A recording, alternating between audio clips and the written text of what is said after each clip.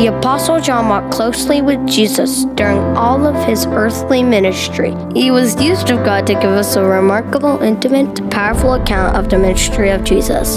The Gospel of John was written so that we may believe that Jesus is the Messiah, the Son of God, and that by believing you may have life in his name. John composed his Gospel to provide reasons of saving faith, proclaiming that Jesus is the Messiah, the Son of God, and offers the gift of salvation.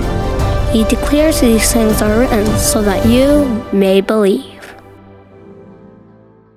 Last week, Pastor Russell, as part of his message, talked about the elephant in the room, and he dealt with a specific question in the text. Well, I want to start with the elephant in the room. Why is Mark sitting down on a stool instead of standing? If you've heard me teach before in here, you've never seen me do this. So I thought I would just, right out front, just say why I'm on a stool. I hurt my back a couple of months ago, and while it is making great progress in the right direction, I thought standing and moving around for 3 services might not be the most prudent thing to do, and probably could have made it through the 8, might have started struggling in this, and who knows, I might have just collapsed at 11 o'clock. I don't know. I did discover something the last hour, that sitting for 30 minutes, when I got up at the end to pray, my legs were asleep, and I thought I was gonna, so I might stand up every once in a while just to make sure that doesn't happen again. All right, we're gonna be continuing in our study of the Gospel of John. We're in John chapter 7. If you wanna have your Bibles ready, we're gonna be looking at beginning in verse 14 in just a minute. But before we do that, I wanna ask you this question. Have you ever known somebody that tended to oversell themselves? Maybe you work with somebody that just, they were always talking about what they could do. They kind of the over-promised and under-delivered. You know what I'm talking about? Or maybe you did an interview with somebody and they, oversold themselves and what their abilities and skills were. And maybe you've had people try to oversell you. Maybe you're not the one overselling yourself, but you've had somebody try to oversell you. I know my wife is good at this. She thinks I can fix anything around the house. That's not true. I can't even come close. I can watch a YouTube video and give it a shot, but that's far from being a handyman. And my mom was really, really good at overselling me to me. You know what I mean? She was good at overselling me to me. Let me give you an example. 5th grade, in elementary school, this was the year that you could be in the band, the 5th grade band, I guess. And I wanted to be in the band. And so I said, I want to be in the band. I want to play the trumpet. So beginning of the year, we went and got me a trumpet, and I started participating in the 5th grade band. I shudder to think what a 5th grade band sounded like, but I was in the band. And my mom would make these statements at home when I'm practicing and playing. She goes, man, you're getting better, and you're doing so well, And at some point early on, she said, why don't you play a solo in church? Now, I'm a 5th grader. I don't know that's, a terrible idea. That sounds like a great idea. Mom says I'm doing good. More people can hear me play. And of course, it wasn't a church with this many people. There was probably about 100 people. I will never forget that morning when I played that solo in church. I think the song was Abide With Me. And up until the point till I actually got up, it still was a great idea because Mom said it, you're doing great. You're gonna do good. I got up there. I got so nervous. People looking at me. I'll never forget, my legs were shaking uncontrollably, and I began to think, even before I finished, I will never, ever get up in front of people again in my life. And I feel sorry for that church listening to me. Probably a few months, and how good can I be, right? But she had that ability to oversell me to me. And I'm going to come back around to this whole overselling thing, but there's nothing worse than finding yourself in a situation where people's expectations are not what you can deliver. And that's where I found myself as a 5th grader trying to play a solo in church. But we'll come back to that in a minute. Let's pick up our text. And where we are in our study in the Gospel of John is we are entering into Jesus' last few months of his earthly ministry, right? We talked about that last week with the Feast of Tabernacles. That marked marked somewhere in September. And so the Passover would be in the spring. So he's entering into the last few months of his earthly ministry. And there's a lot of people that have a lot of expectations and ideas about Jesus out there right now. There's some that think he needs to be king. There's others that think he needs to be dead. There's others that are just trying to get what they can from Jesus. Some say he's a good man. Some say he's leading people astray. And there's a handful of people that are truly following him with their life. And so we think about expectations, and I began to think about that. And what were some of the things that Jesus claimed? What were the people hearing that had all these different expectations and impressions about who Jesus was? So I made a list. I got my Bible out and I made a list of the things that Jesus claimed about himself. And I've shortened that list, but I want to read through my list with you to give you a sense of what Jesus was claiming to others. He claimed to have been sent into the world by the Father. He claimed to be the Savior of the world. He claimed to be the source of eternal life. He claimed to be the only way to God. He claimed to be one with the Father. He claimed to have the power to raise the dead. He claimed to rise from the dead himself. He claimed to be the one to whom the Old Testament scriptures pointed. He claimed to be the supreme judge who will one day return in glory. He claimed to be without sin. He claimed to have all authority in heaven and on earth. He claimed to have authority to forgive sins. He claimed to have authority to answer prayer. He claimed to have the authority to authorize prayer in his name. He claimed to be greater than the temple. He claimed to be the bread of life. He claimed to be the light of the world. He claimed to be the resurrection and the life. He claimed to be the Messiah, and he claimed to be the Son of God. Wow. Did Jesus oversell himself? Did Jesus oversell himself? No, absolutely not. However, the people listening to these claims, they would have heard them and they thought, man, this is beyond comprehension that somebody would make all of these claims. And when you think about it, somebody that makes these kind of claims, really there's only three things that can be true about that person. And we've talked about these three things quite often from this platform. That this person is a liar, that they're just making up this kind of stuff. I mean, it's easy for us to claim we can do things that we can't really do. We can just make up stuff. And you might have known somebody that tended to claim they could do things they couldn't do. We call that person a liar. Or that person is a lunatic. They're delusional. They have kind of decoupled from reality, and their thought of what reality is not really reality. And so they think that these things are true, but in reality, they are not. They're delusional. They're a lunatic. Or what Jesus said was true. In fact, he was Lord. Liar, lunatic, or Lord.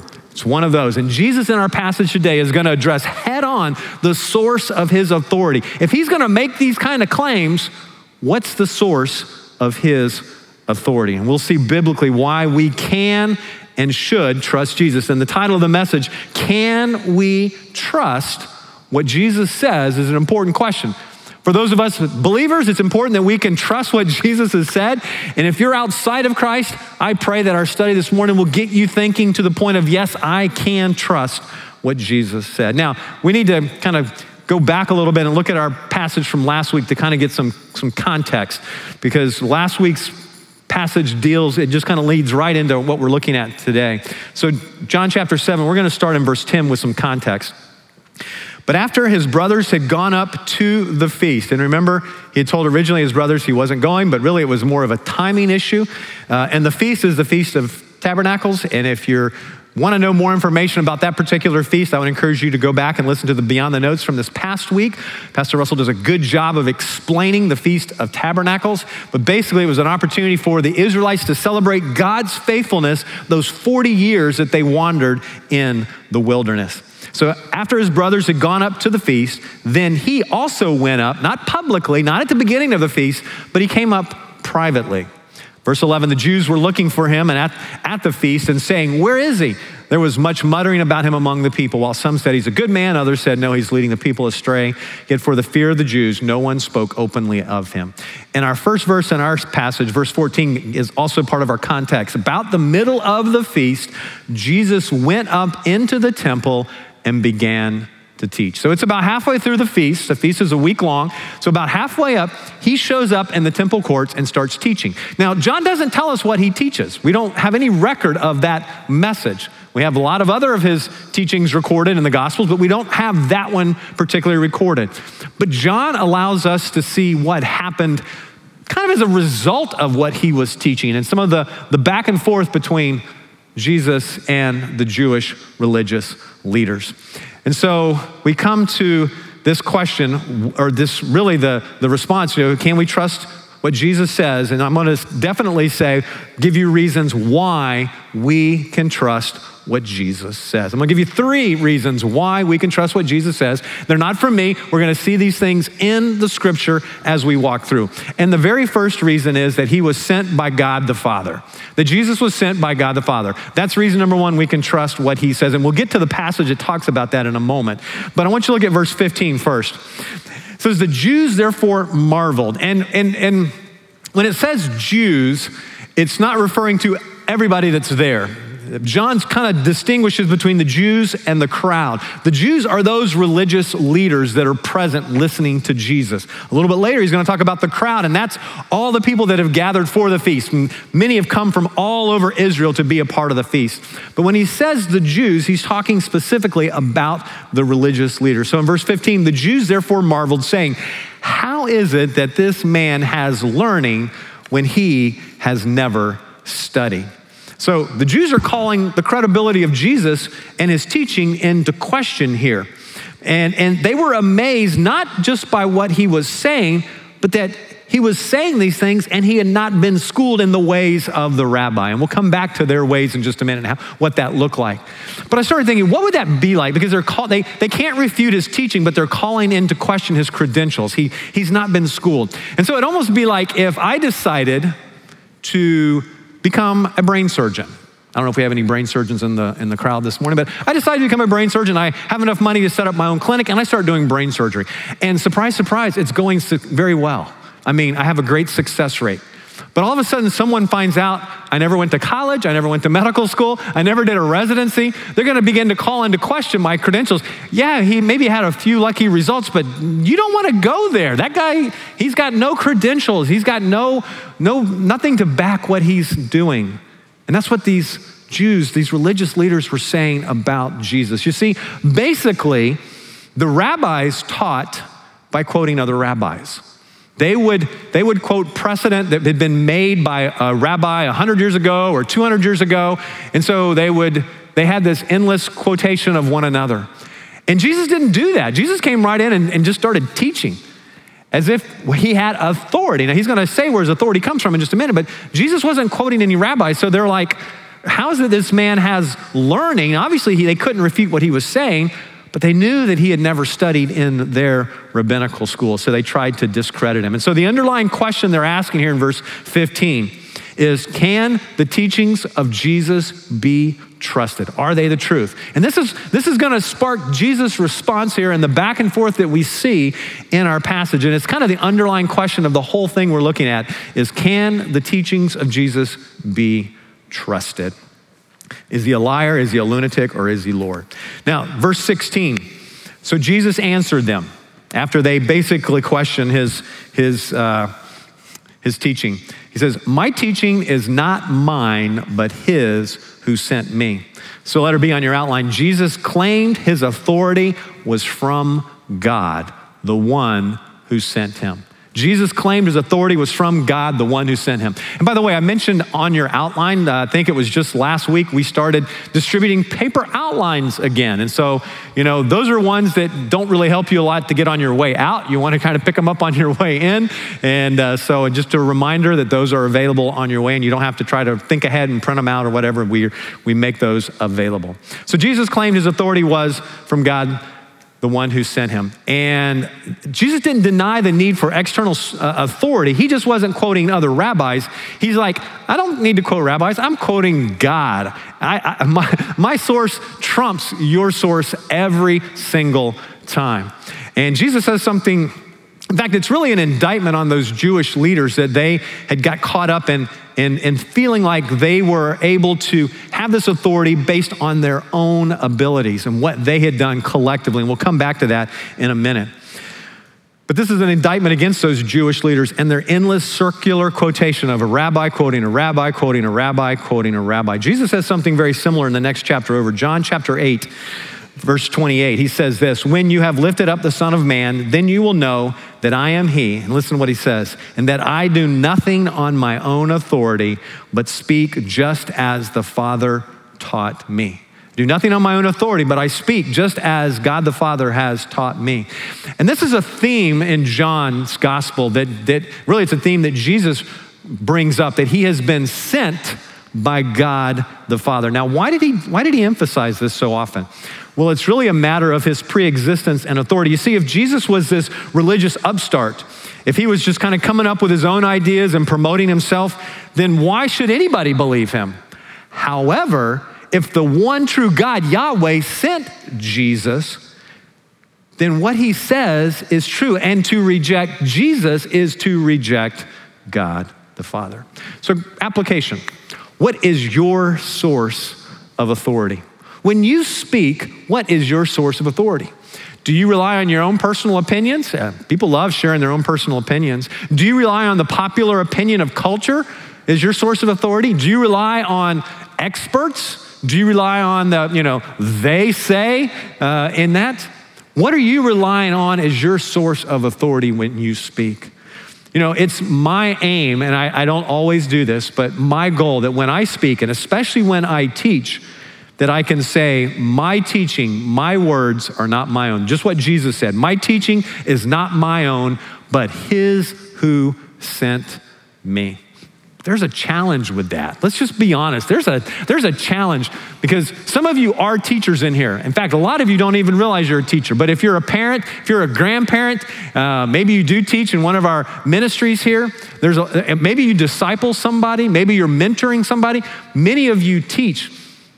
But there's a challenge as we teach the Word of God that when things go well, we like to take the credit, don't we? And that applies to anything that we serve God in, that we like to take the credit. I don't know, there's just something natural about that we like to take the credit.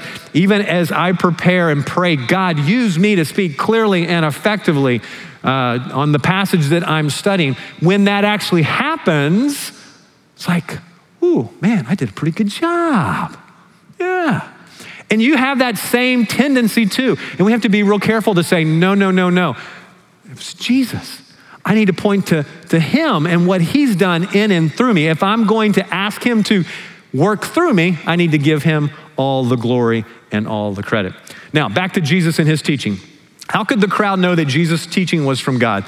Verse 17, if anyone's will is to do God's will, he will know whether the teaching is from God or whether I am speaking on my own authority. So letter C, those who humbly seek to know and obey God's word will know that Jesus' teaching is true. Those who humbly seek to know and obey God's word will know that Jesus' teaching is true. The key to knowing that Jesus' teaching is from God and that it's true is found in this humility of willingness to obey God and follow him, even when we don't know what it's going to mean, what it's going to be, or where it's going to lead. And that's what Jesus is telling his listeners is this humility of willingness to obey God. That's when we can realize and understand God's word is true. So why can we trust what Jesus says? Number one, because Jesus is sent from God. And then Roman number 2, he was seeking God's glory. I love verse 18. Man, I love it. And it's quite convicting as well. Look, read along with me in verse 18. The one who speaks on his own authority seeks his own glory, but the one who seeks the glory of him who sent him is true, and in him there is no falsehood. John MacArthur states that there are at least 2 characteristics of every false teacher, and we see both clearly in this verse, these 2 characteristics, and specifically with the Jewish religious leaders. First of all, they speak from their own authority. They speak from their own authority. We already talked about how the rabbis loved to teach by quoting one another. And it was this collective authority that they had where they would quote another rabbi. that had quoted perhaps another rabbi. They quoted these precedents that had been set. And that's how they taught. They had this collective authority that they had established amongst themselves. But secondly, the second characteristic of false teaching is they seek their own glory. That they seek their own glory. And that desire to take the glory was steeped deep in the heart of these Jewish leaders who were listening to Jesus that day. Most of them who had heard Jesus teach would never accept his message. They would not commit their lives to follow him. Why? Because they loved their prestigious positions and power. They loved the praise and glory they received from the people. They loved receiving that glory, and to give up that glory for the glory of God, they were not willing to do that. John chapter 12, John talks about this. And I'll put it on the screen, but John chapter 12, verses 42 and 43. John says this, "Nevertheless, many, even of the authorities, believed in him, but for fear of the Pharisees, they did not confess it, so that they would not be put out of the synagogues." They heard the message, they wanted to believe it, but they were torn because they realized they would lose their position in the synagogue. And look at what verse 43 sums it up. "For they love the glory that comes from man more than the glory that comes from God." That's a challenge for anybody. Are you willing to say, I love God's glory more than the glory from men? See, Jesus was different in his teaching. His authority was not his own, and his glory, he did not seek his own glory. In fact, we see this contrast with Jesus, that his teaching was not his own, it was from the Father, and he seeks only the glory of the one who sent him. He's not worried about what people are going to say about him. In fact, most of the response to Jesus' teaching was not positive, right? In fact, here we see even the Jewish leaders calling him in to question. This issue of glory seeking comes up quite a bit in John's gospel. We go back to John chapter 5, and Jesus is addressing this issue of glory seeking. John chapter 5, verse 41 and following. He says this, "I do not receive glory from people, but I know that you do not have the love of God within you. I have come in my Father's name, and you do not receive me. If another comes in his own name, you will receive him." Verse 44, "How can you believe when you receive glory from one another and do not seek the glory that comes from the only God?" Now let verse 44 sink in for a moment. Let that question that Jesus asked sink in. Basically he's saying, how can you claim to be a Christian when you're more concerned about self-glory than glorifying your heavenly Father? Wow. Man, that's a challenge for every single one of us here. And I came across this phrase, glory compass, a few weeks ago, and I thought it was kind of neat because we all are born with a glory compass. And initially, the due north, which is where the compass always points, right? That glory compass is self. It wants to achieve glory for self. We see that in young children, all the way down to almost babies, young children. As we get older, it doesn't change. We have this desire to seek our own glory. When we get saved, when we repent of our sin and put our faith and trust in Christ, we are born again. We are a new creation. Our glory compass changes, and now our due north is glory to God. However, we still live in this flesh, right? And we still struggle because we still like to receive esteem from other people. We still like to receive recognition from other people. We still like to receive praise from other people. We live in a culture that kind of says we just need to continue to always encourage and praise one another. And that kind of feeds that self-seeking glory, even though our glory compass has changed and our desire should be to bring glory all the time and everything to God the Father.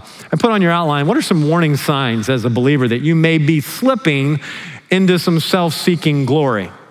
Because, of course, most of you are like, nope, I would never do that, right?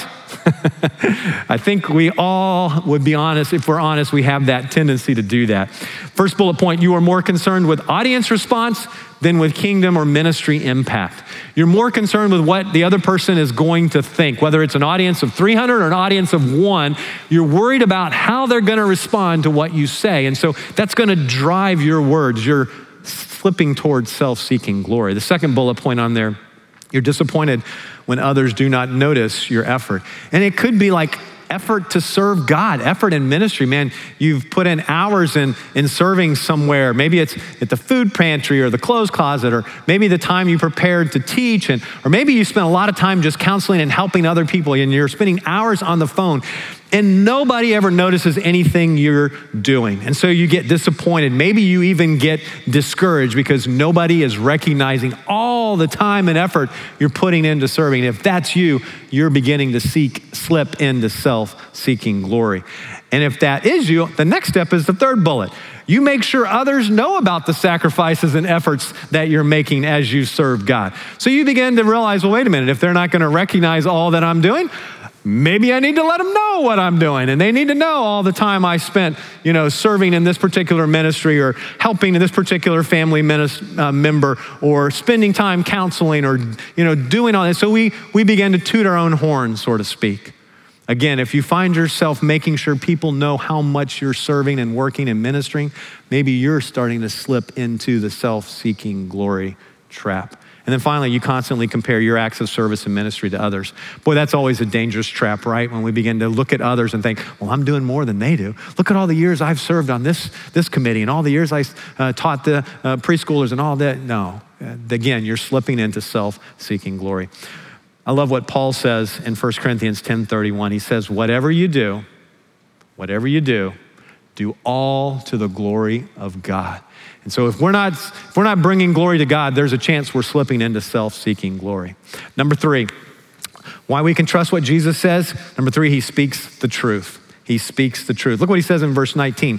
Has Moses given you the law, yet none of you keeps the law? Why do you seek to kill me? Letter A on your outline, Jesus reveals the truth of the human condition when he says, none of you keeps the law. This would have been such a pointed statement to those religious leaders, because they had spent their lives knowing and doing and obeying the law of Moses. They had it down to an art. And so for someone to come in and say, none of you keeps the law, this would have sounded incredulous to them. Like, wow, how dare you, Jesus, say that we do not keep the law? Remember, the law was not given for salvation. It was given to reveal our sins. And the Jewish leaders over time had perverted the law, and instead of it allowing them to reveal their sins, they had perverted it to make it a means of salvation. Instead of indicting them of their sinful condition, forcing them to run to the mercy of God. And that's where they found themselves. They were basically religious hypocrites, legalistic hypocrites. But that phrase, none of you keeps the law, just jumped out on the page as I was studying this passage, because it's a great reminder for us today that every one of us is a sinner. None of us can keep the law good enough to earn our salvation. The law points out our sinful condition and our need for our Savior. And in God's great love and mercy, he had a rescue plan. He sent his son, Jesus Christ, into the world, who lived a sinless life. And at the end of that culmination of his sinless life, he went to the cross as a sin sacrifice for us, for any person that would repent of their sin and put their faith and trust in him and him alone. That's the good news of the gospel, amen? And that Jesus said, hey, Jewish leaders, none of you can keep the law. And oh, by the way, I know you're bristling at that thought that I've just said. Let me give you an example. And that's why in verse 19 he says, why do you seek to kill me? Why do you seek to kill me? And again, Jesus knew their heart's intent. He knew that they were trying to kill him. John 5:18, as far back then, he knew this was why the Jews were seeking all the more to kill him, because not only was he breaking the Sabbath, but he was even calling God his own Father, making himself equal with God. So even back in John chapter 5, he knew they were killing him. We saw last week, John chapter 7, verse 1, after this, Jesus went about in Galilee. He would not go about in Judea because the Jews were seeking to kill him. Moses' law was clear. The 10 Commandments, you shall not commit murder. What were they trying to do? They were plotting to kill Jesus, commit murder. They were breaking. So don't tell me you can keep the law. Obviously, you can't. But then the last thing we want to look at is Jesus exposes their hypocrisy. In verses 21 through 24, Jesus now reminds them of a previous confrontation he's had back in chapter 5 with the Jews in Jerusalem. And this is what began their death plot against Jesus, when he healed the invalid man that had been basically paralyzed for 38 years. We looked at this several months ago in our study of the Gospel of John. And they were astonished when he did that, not so much because of what he did that they would praise him, but because he would heal on the Sabbath, and then he would tell this man to get up and walk and carry his mat on the Sabbath. And so this began that death march. So look what Jesus says in verse 21. Jesus answered them, I did one work, and that's what he's referring to, that healing on the Sabbath, and you all marveled at it. But Moses gave you circumcision, not that it's from Moses, but from the fathers, and you circumcise a man on the Sabbath. In other words, the Jews had come up with, when a boy was born, he would be circumcised 8 days after his birth. If he was born on the Sabbath, that means he would need to be circumcised on the Sabbath. But to do circumcision on the Sabbath, that would be work. But the Jews had figured out, no, wait a minute, that's not work. We'll allow circumcision to happen on the Sabbath. So that was what Jesus is saying. He's using their own argument. But then in verse 23, if on the Sabbath a man receives circumcision so that the law of Moses may not be broken, are you angry with me because on the Sabbath I made a man's whole body well? He's arguing from the lesser to the greater. If it's okay for you to do a little circumcision on the Sabbath, obviously it's okay for me to make a man whole on the Sabbath. And so he's refuting their own logic, showing that the hypocrisy of their own logic, and he's also affirming it's okay to do good on the Sabbath day. And then at the end of this little section in verse 24, he says, do not judge by appearances, but judge with right judgment. Our culture today says, don't judge. But the Bible says quite a few times, it's okay to judge, but we better do it in the way that God prescribes it. And here Jesus says, judge with righteous judgment. And Jesus is saying here, essentially, you need to make the right verdict and judgment about me. You see, they saw Jesus as a sinner, they saw themselves as righteous, and they were wrong on both accounts. And Jesus is saying, you need to judge me with a righteous judgment, which I know you have trouble because you tend to judge on appearances only, which we kind of tend to do that as well. So he's saying, judge rightly. And this is a message for all of us, that there is no middle ground. Either you believe what Jesus said to be true, and you put your faith and trust in him alone for your salvation, or you question his authority. He's a liar. He's a lunatic in your mind. But there's no middle ground.